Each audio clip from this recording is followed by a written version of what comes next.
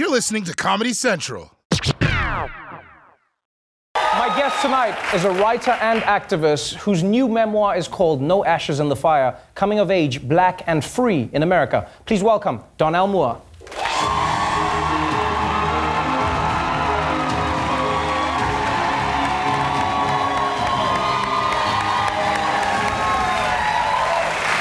Welcome to the show. Thank you for having me here. I have read a lot of your writing. I have, followed some of the pieces that you've written online. Many people consider you one of the most important voices in young American black culture and American culture as a whole. Those are your friends, but they're good people. The book, though, gave me an insight into your life and into a life that many people have lived in America that's really painful and fascinating. No Ashes in the Fire speaks to the first inciting incident in this book where someone tried to set you on fire as a child.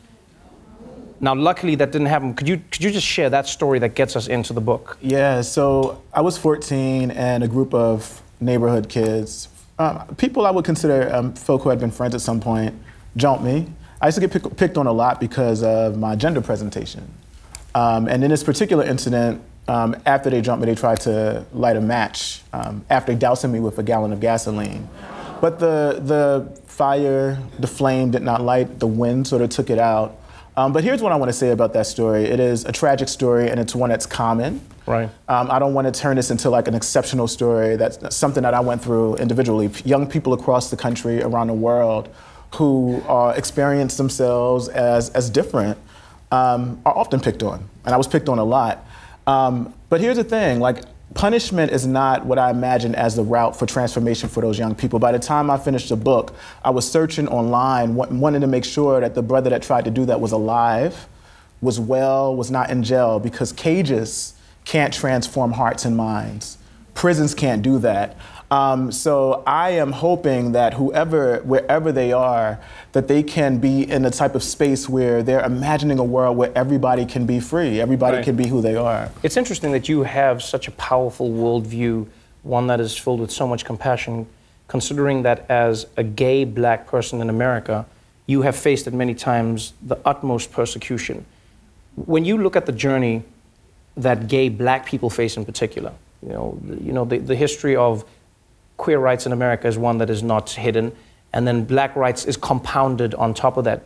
Do you think that makes the experience unique and even more powerful? Well, so I'll start by saying James Baldwin, when asked this question sometime, how do you feel about being black and gay? It's wonderful. I mean, shit, in many ways, I am who I am because of my experience of growing up in the world as a black, queer person. Queerness is magic. It's not poison. It feels good to be free, to be who you are, to be in your skin and name that.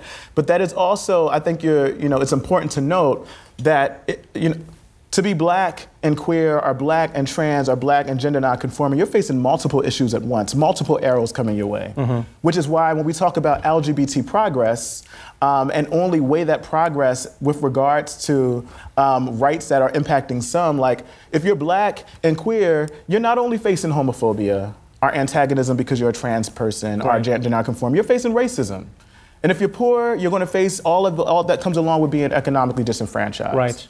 And if you're a young person, you're going to face all that comes along with that. In New York City alone, most of the homeless folk, the young people that live on the streets, about 40% of them are LGBTQ.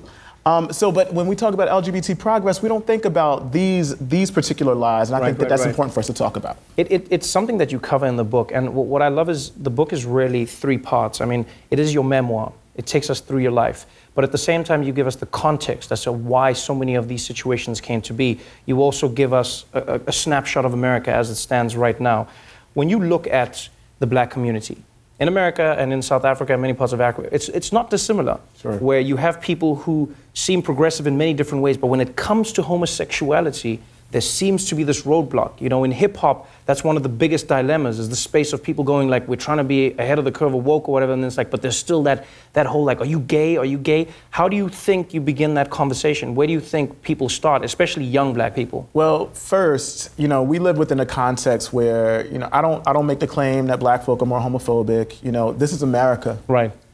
I mean, that's the Donald Glover song, but this is America, you know what I'm saying?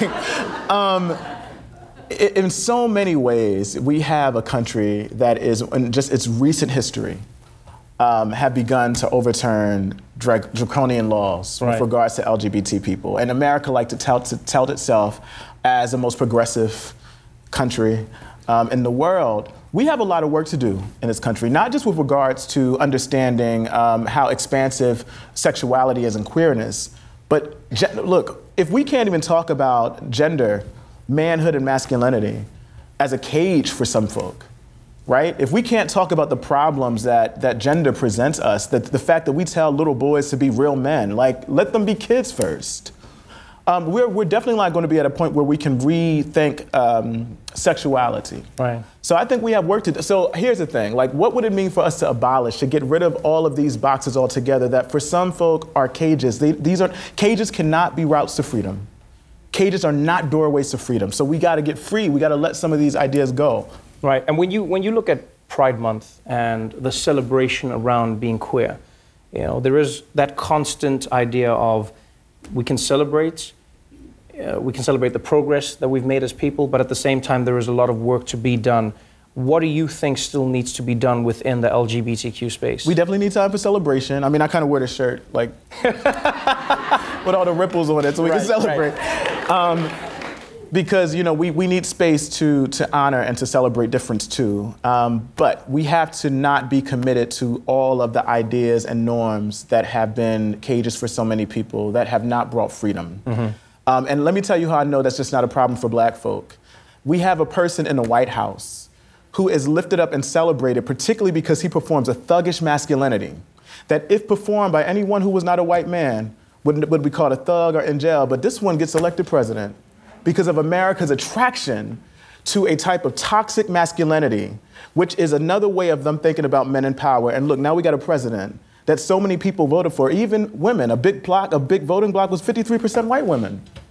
So this is telling me that society has to let go of our deep, deep, deep, deep desire, attraction to the toxicity that is masculinity, in the ways that we're seeing it now, running in the White House, and any other ways in which we are asking of people to perform in our everyday life. Like, get rid of that.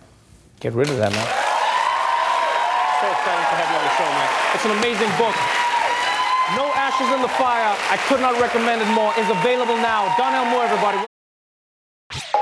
This has been a Comedy Central podcast.